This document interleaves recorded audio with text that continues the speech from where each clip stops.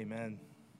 I want you to go ahead and turn in your Bibles or navigate on your phones to Mark chapter 10. Mark chapter 10, we're going to be there this morning, and so go ahead and get there. But before we get to that, I want to do something real quick, and actually, I don't think I see their car here. Caroline Price's car is not here, I don't believe. Okay, cool. And so many of you know, I'll just share this. She's probably watching online or will be watching online. I think we had to cut our live feed. I think we had some internet issues, and so we're going to bring it back a little bit later this evening at 7 p.m. So if you know anybody that would want to watch this or watch this back again at 7, or if you want to watch it back again and experience all of this one more time, that'll be at 7 o'clock tonight. But so Caroline's at home. I think she was planning to be live streamed today. But many of you know Caroline, her husband Andrew, and their little one Magnolia. And so they've been coming to Legacy City for about a little over a year and a half now. I think they started coming during our first at the movie series. And then for the last 8 months, Caroline has jumped in and been our Fort Greenwood intern. And she's really just done an incredible job stepping into a really, really big role and helping balance out our Fort Greenwood initiative in a really substantial way. And she's done such a great job that we kind of knew that we wanted to invite her to come on staff permanently when her internship ended at the end of May, but it so happened that God had already been orchestrating things in sort of a very cool way. And so our host team director, Avonlea, let us know a few months back of her family's plans to move to Atlanta at the end of May, and so we knew that was coming, and we started to pray about and look and seek and who might fill that role as host team director. And eventually, after long talks and much prayer with Caroline, we feel that we have found that person. And so effective tomorrow, she's not here right now, but let's give her some honks so she can hear it. We're going to welcome our new host team director. Awesome. We want to welcome our new host team director. I know that she's going to do an incredible job, and I can't wait to see how God uses her in this new role. Avonlea has held this role from the very beginning and has also done an amazing job organizing teams and creating a very welcoming environment in the lobby that we currently can't use because we're here. But she's done such an incredible job of that, and so we're so thankful for her and how she's really poured into this church over the last few years. She's handing off a great team and a great foundation for Caroline to build on. So let's also hear it for Avonlea. She's up here somewhere or over there. She's over there. She waved and smiled. She saw you guys and felt the love, so that's awesome. I think God has just blessed us as a church with such a great team, a really great staff. All of these men and women, they have other jobs, they have other responsibilities, they have families, and yet they carve out time to serve our city and to serve our church. And I'm just thankful to serve and to do ministry alongside these amazing people. And so everyone should drop them a Facebook message or a letter or a gift card or whatever. Just drop them something and let them know, give them some form of encouragement, let them know that you appreciate what they do. We love our staff, and we're sad to see Avonlea go, and we'll talk about that when that happens. We're in denial right now, but we're really excited for Caroline to come on board in a more permanent, substantial way. And so Mark chapter 10, verse 17. Hopefully you're there. We're going to be reading just a few verses, then we'll go back and talk about it. And that's kind of what we'll do this morning. I keep stepping forward so I can see you because I know the light's hitting me right here. Maybe not so much right here, but also I can't see my notes if I'm up there. So I've got the glare is coming in pretty strong. So let me read this. All right, here we go. We're going to start in verse 17, and we're going to read through to about verse 22.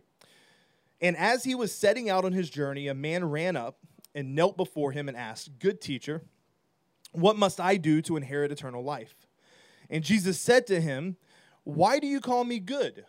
No one is good except for God alone.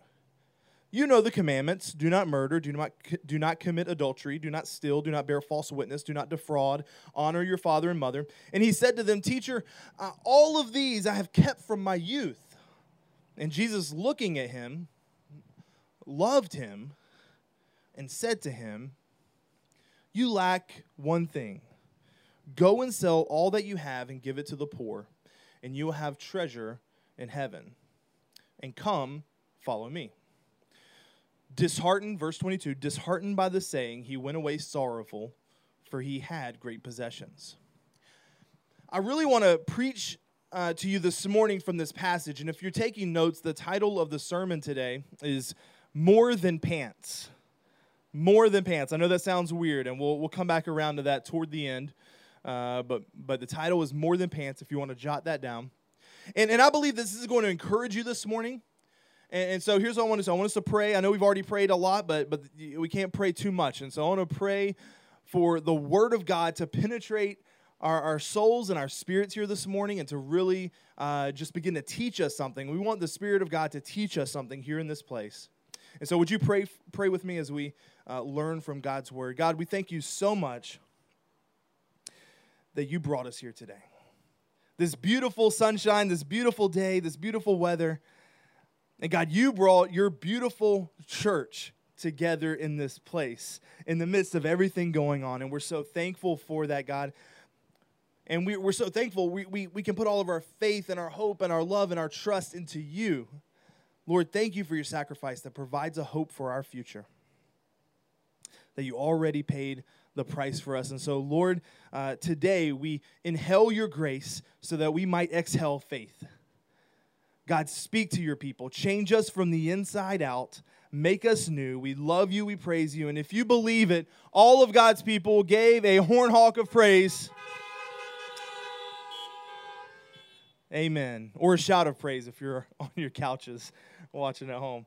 I've discovered something over the years in my dealings with people in various contexts. I've discovered a lot of things, really, and I think the longer you're alive, the more you discover, and that's just the natural way it goes. But specifically, whether it be an employee or as a boss, whether it be in romantic relationships or in platonic friendships, whether it be in business transactions or some other arena of life, I've discovered how easy it is to overestimate people. How very, very simple it is to overestimate people. Like sometimes we assume something about someone only to discover, usually too late, usually, you know what I'm talking about, usually too late, how far off from reality that expectation, really was.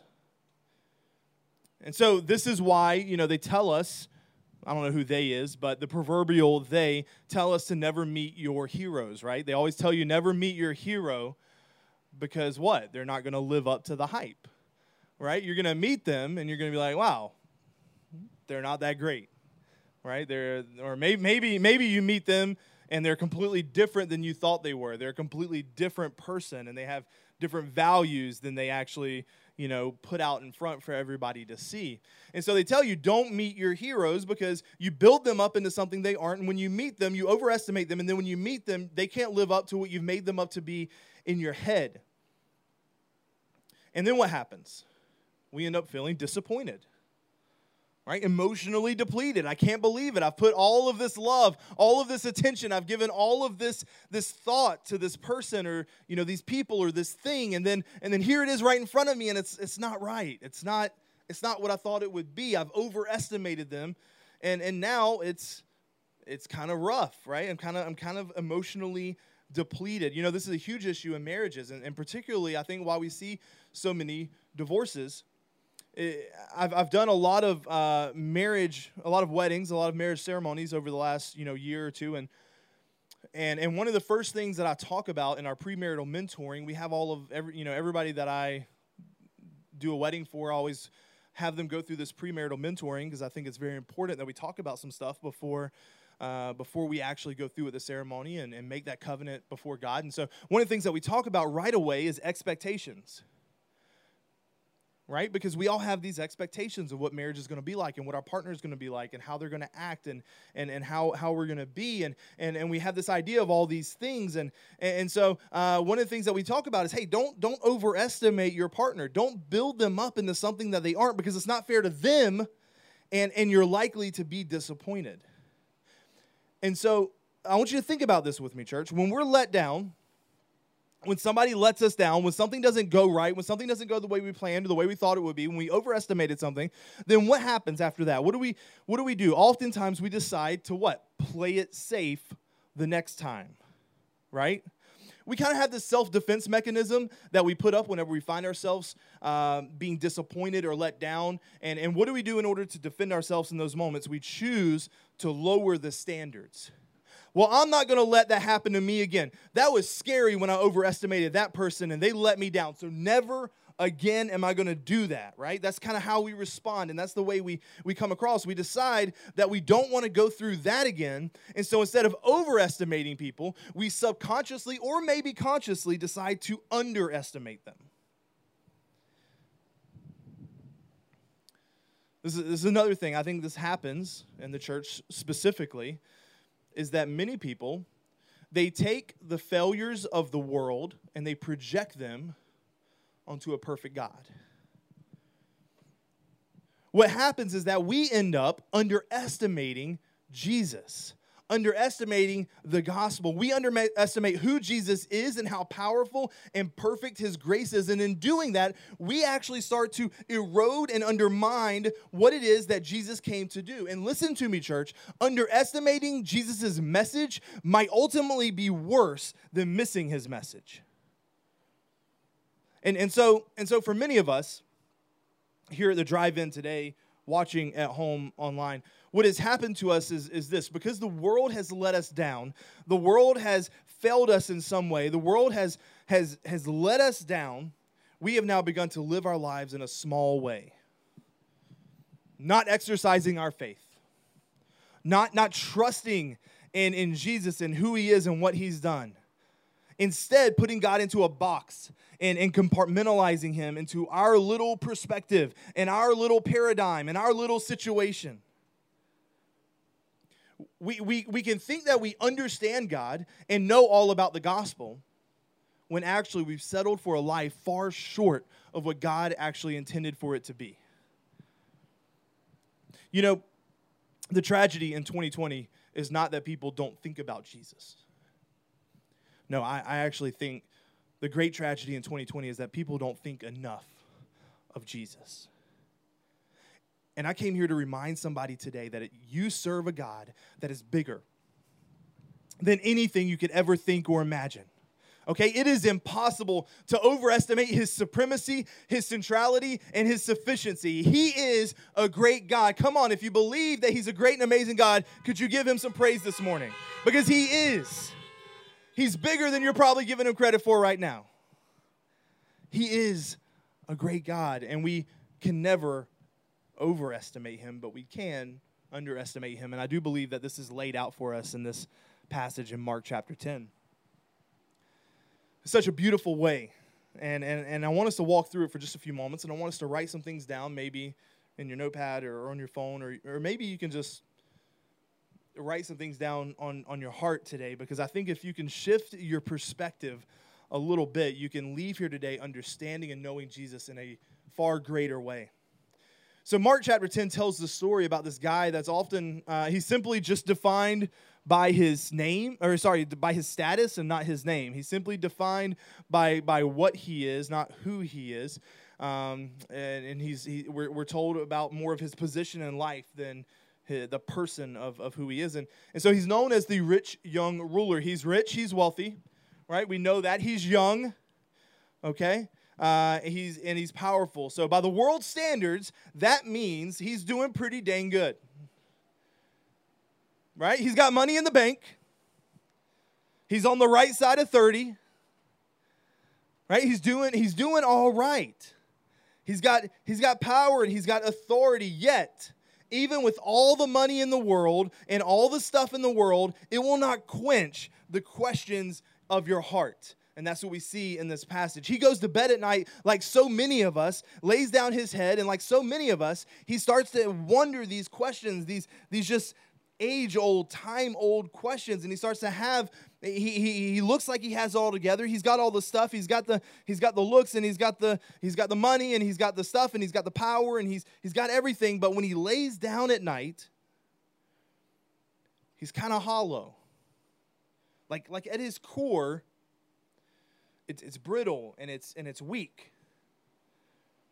And we know this is true, church.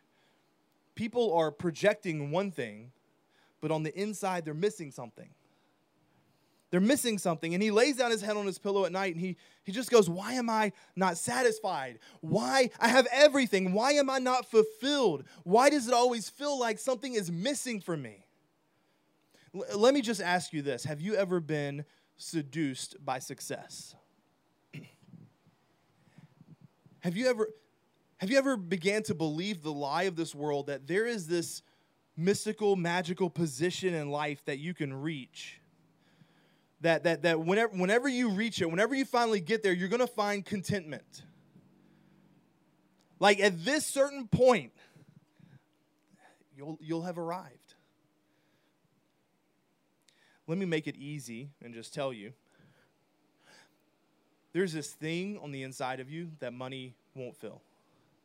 The world won't fill. Prestige won't fill. Because here's the thing, church. Contentment is not found in a place or position. Contentment is found in a person, and that person has a name, and his name is Jesus Christ, and he's the friend of sinners, and only God can fill that God-shaped hole inside of you. And so, this is our guy, right? He's us sometimes. He's us sometimes. And so the Bible says in Mark chapter 10 that one day Jesus he's passing through, and this rich young ruler, he comes to Jesus and he says, "Good teacher, what must I do to inherit eternal life?" He has this question that needs answering. And now, before we jump into the text and before we really get into this, it's important that you read all the angles of the text. Because as you will see, and if you really examine it, what you'll see in Mark chapter 10 is you discover something about this man's approach towards Jesus. Okay, Pastor, what do you mean? Well, the way you approach someone indicates how you perceive that person. Does that make sense for you? Like so, for instance, you approach people differently based on how you perceive them. And so, for instance, you're going to probably approach your boss differently than you approach your fellow coworkers, right? You're going to come up to your boss a little bit differently than you approach your fellow coworkers. Let's get a better analogy for you to help some people for a minute. You probably, or hopefully, approach your spouse differently than the way that you approach your buddies or your besties or whatever you call your friends. Like, I'm going to approach my friends that I golf with or a group of pastors that I spend time with differently than Jen, my wife. Why? Because I perceive them differently. And here's what I want you to kind of get in your spirit right now. The way you perceive someone will dictate how you receive from that person. The way you perceive them will actually dictate how you receive from them. And so in Mark chapter 10, when this rich young ruler who has this question on his heart, this common cosmic question, by the way, that all of us deal with, which is, why am I on earth? What's the afterlife about? Where am I going after all this? I'm striving and I'm putting in all this effort on earth, and does it even matter? Right? This is his question. This is essentially what he's talking about, what he's thinking about. When he comes and he approaches Jesus, we see a whole lot by the way he perceives Jesus based on his approach. He comes up to him and he says, "Good teacher, what must I do to inherit eternal life?" And now, before I get into this and before you get me wrong, Jesus is good. And he is a teacher. And he is a good teacher, if you want to put that together. But how many of you know that he's so much more than a good teacher? See, this man, based on his approach, perceived Jesus to simply be a rabbi. Now, rabbis in this day and age, they were all over the place. They were common. They were going around and they were teaching, and they were talking to different people, and rabbis is just a fun fact and something that we don't do today as Christians or pastors or anything like that. Rabbis have memorized usually the entire Torah. All right, the Torah is the first 5 books of the Bible: Genesis, Exodus, Leviticus, Numbers, Deuteronomy. And so they had memorized the whole thing. They knew it by heart. And so here's what happened. They memorized it. They spent their whole life interpreting the scripture, so people would come to them with their questions about life, and people would approach them, and they would hear out these questions, and then they would look at the scriptures, and they would read the scriptures, or they would recall the scriptures, they would interpret the scriptures, and then apply them to everyday life. And so this man, he's coming to Jesus, going, "Hey Jesus, I know you're a good rabbi, and I know I can get some answers from you about some of life's questions because you're a good teacher. Can you tell me what I have to do right now to inherit eternal life?" And the problem with this approach is that, yes, Jesus is a good teacher, and yes, he is a rabbi. But church, he's so much more than that. Jesus isn't just some rabbi. He's the Son of God. All right? He's the Savior of the world. He's God in the flesh. Yet, here comes the point of contention for so many people, because so many people go, "Yeah, I'm down with Jesus. I know that he was a good guy, and he existed, and he was a great guy. He was a good guy, and he did all these things. And listen, he was a good teacher, and he might have even been a prophet. But I don't believe him to be God." And listen, everyone is entitled to their own opinion. However, you have to understand that when it comes to Jesus, you can't have him both ways. Right? He's either Lord of all or he's not Lord at all. He's either Lord of everything or he's not Lord of anything. And so this guy, he's not getting it. He doesn't understand it. He's approaching Jesus incorrectly. And so this is what happens. He's a good teacher. What must I do to inherit eternal life? I think this is us sometimes, right? Like the world is so fixated on what they must do. What do I have to do? 5 ways to get ripped abs in 10 weeks. 10 ways to lose weight. 7 ways to have a better intimacy with your spouse. Like, we look at all these, we want to know all these ways, and we want to know the steps and the methods and the procedures, and we want to go through it step by step. And this is us. We're him in some ways. Tell me what I have to do to make sure I'm good. And we look at God like there's some formula, like there's some cosmic formula that we can follow to get to the Lord. I mean, some of you out there right now, you're like, "All right, I hear you, Pastor. Just give me the 3 points so we can get out of here." Well, you're proving my point. You just want those points. You want to write them down, and you want to look at them, and you want to know that they're there, and then you want to move on. What's the 3-step plan to God? Church, listen to me. There's no formula. There's no 3-step plan. There's no 5-step plan. There's no 7-step plan. There's nothing that you can do in any amount of time. There is a person. There is a man, and his name is Jesus. And listen to me. If there was a formula, we wouldn't need Jesus. Jesus is a one-stop shop. If he's not the answer to everything, then he can't be the answer to anything. He's God. And so this man, he sees Jesus, and he approaches Jesus, and he perceives Jesus to be a good teacher, to be a rabbi. And notice what Jesus says back to him in the response. I love this. He says, "Why do you call me good? No one is good except for God alone." Now, there are some who would take this verse and maybe try to twist this verse and use this verse to say that Jesus is actually saying right here that he is not God. He's telling the world that he's not God, and actually it's the complete opposite. He said, "If you're calling me good, don't you know that only God and God alone is good? And so if you think I'm good, you must be thinking I'm God. And if I'm God, then you need to address me in the right way." Come on, somebody. Like, he's telling him, he's giving him the clues. He's giving him the hints right here. If I'm God, then address me in the right way. So watch what Jesus does. Jesus looks at the man. This is a key line because you know the commandments. You know what they are. And so what he does is he starts going through this list of all the do's and don'ts. Do not murder. Do not commit adultery. Do not lie. Do not dishonor your mother and father. And now watch the response from the man. The man says, "Oh, but Jesus, I've been doing all of these things since I was a young boy." I'm good, Jesus. This guy's doing good. He is doing great. He's been keeping those commandments since 20 AD, and he is doing good. Never broke one of them. I'm good, Jesus. Can you imagine approaching Jesus Christ? Perfection, Savior, Lord, King of Kings, having a conversation with him. And you have a chance to bear yourself before him, and instead you say, I'm good. We do that all the time. You know, somebody's asking for prayer requests. You know, got any prayer requests today? Anything that we can pray for? I'm good.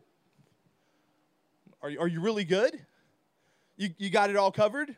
You're taken care of? No sins, no struggles, no fears, no doubts. You're good. Now, it's one thing when we say it to each other. Our boy's saying it to God. Our boy's saying it to Jesus. He's saying, I'm good, Jesus. I know all those commandments, and I've been doing every one of them well. I'm good. You know, the Bible says that the law, which is really the Old Testament, is the beginning of like this entire book that we call the Bible. The law, the Bible says, is like a mirror. And when you look into a mirror, it always tells you the truth. Right? I mean, some of you might buy some weird mirrors that maybe hide some of your blemishes, but mirrors always tell the truth. When you look into the mirror, ultimately, you see what's real, and you see what's right in front of you. And ultimately, when you look into the mirror called the law, what happens is you compare yourself to God's law. And what you discover is you see every wrinkle, you see every defect, you see the receding hairline, you see everything when you look into the law, when you look into the mirror that is the law. But because us, compared to a perfect God, listen to me, church, we will always show every imperfection, every issue, every challenge. The law never quits making demands. I'm good, Jesus. I've been doing this since I was a young boy. He wasn't seeing clearly. Really? Jesus says, okay. Well, did I mention there's one more thing that you could do? And I like to think in this moment, maybe the rich young ruler was shocked by this. You know, okay, Jesus, well, I mean, I've been doing everything properly. I've been following all the rules. I've been going through all the steps, and I've been doing all the things for so long. But, okay, so you're telling me there's something else I was supposed to do. You're telling me there's one more thing, but he shouldn't have been. I don't know if he was shocked by this or not. The scripture doesn't really tell us, but he shouldn't have been. Because when you're trying to live up to a standard, trying to match the law of God, you're never going to make it. It's impossible for us. But Jesus made a way, praise God. Jesus says, I want you to go, and I want you to sell all of your houses. I want you to empty your bank accounts. I want you to sell everything you have and then give all of your money, everything you own, to the poor. And then come and follow me. And the Bible says that in this moment, the man walked away, hanging his head, because he had a lot of money, and he didn't want to do that. There's always more to do when you view life through the law. And so here's the challenge of this. We look at him and we think of him as a sinner. We think of him as somebody who was just greedy and couldn't let go of what he had. But here's the challenge of this. Sin doesn't make you bad. Sin makes you dead. And so here's what I want you to do. Imagine for a minute that you were drowning and you didn't know how to swim. And you're shouting help at the top of your lungs. And I hear you yelling help. And so what I do is I do something very helpful. I throw you a swimmer's manual. I don't know why I would have a swimmer's manual, but out of my pocket, I produce a swimmer's manual and I throw it right out to you. So that way you can have the exact method by which you learn how to swim. And that would help you, kind of. Or you know what, let's get a little bit more modern. Maybe instead I shout out to you the YouTube link so that you know how to find on YouTube how to learn how to swim. That's no good, right? You're drowning and you don't know how to swim. You don't need a swimmer's manual. You need a Savior. You need somebody to rescue you. You need somebody to do for you what you can't do for yourself. I still vividly remember this one time when I was a kid, probably, 6 or maybe 7 years old, and we're at the beach, and I didn't know how to swim yet. I was kind of a late learner on learning how to swim, but I love the water. And so I was in the waves, and my dad picks me up and starts swinging me around, and this was fun. This was great. Everything was good. But then he decided to throw me into the water.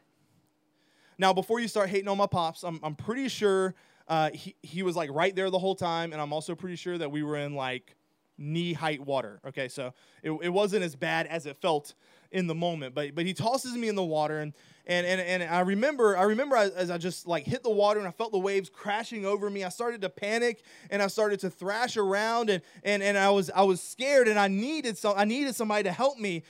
And if my dad was giving me instructions, I don't know if he was or not, but if he was, I couldn't have heard them because I was going crazy and I was drowning in the moment. His words were not going to help me. I needed someone to save me. And of course he did. He scooped me back up.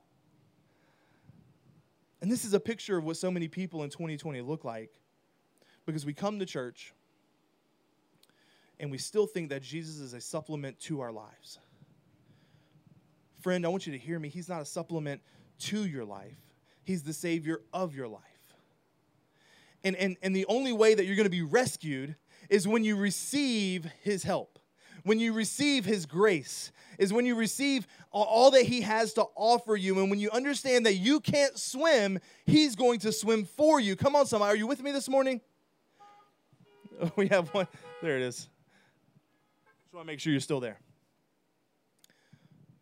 He says, Jesus, I've been keeping these commands since I was a young boy. It's a classic religious response, right? Because religion will always make you proud of yourself, while the gospel will always make you proud of Jesus. Amen. See, I want you to listen to me, church. This is fundamental. This is just basic right here. You can't go to Jesus until you quit going to yourself. And I want us to be a church that when we leave here, we don't leave here alone. We don't go out of here saying, I'm good on my own. I've got my 3-step process. I'm good. I want you to leave and say that you're good because of his grace, because he forgave me, because he loved me, because he extended his mercy toward me. He accepted me. That's not the way the rich young ruler leaves this conversation. Hey, good teacher, how do I receive and inherit eternal life? Why do you call me good? Only God is good. That's who I am. I'm God. That's how you should address me. You know the commandments. Don't do this, don't do that, don't do this, don't do that. Well, I've been doing that since I was a young boy. I'm good. No, but there's more to do. It's kind of how this plays out. It's funny because I didn't really grow up in church, but I do remember hearing this story taught at like church camps and different things, and I would hear this passage preached at youth camp, and when the invitation was made, who's ready to sell everything and follow Jesus? I remember that kind of being the mantra and the idea behind it. Who's ready to sell everything and follow Jesus? And now I would go, and I would run to the altar, and I would kneel down, and I would weep, and I would make promises to the Lord.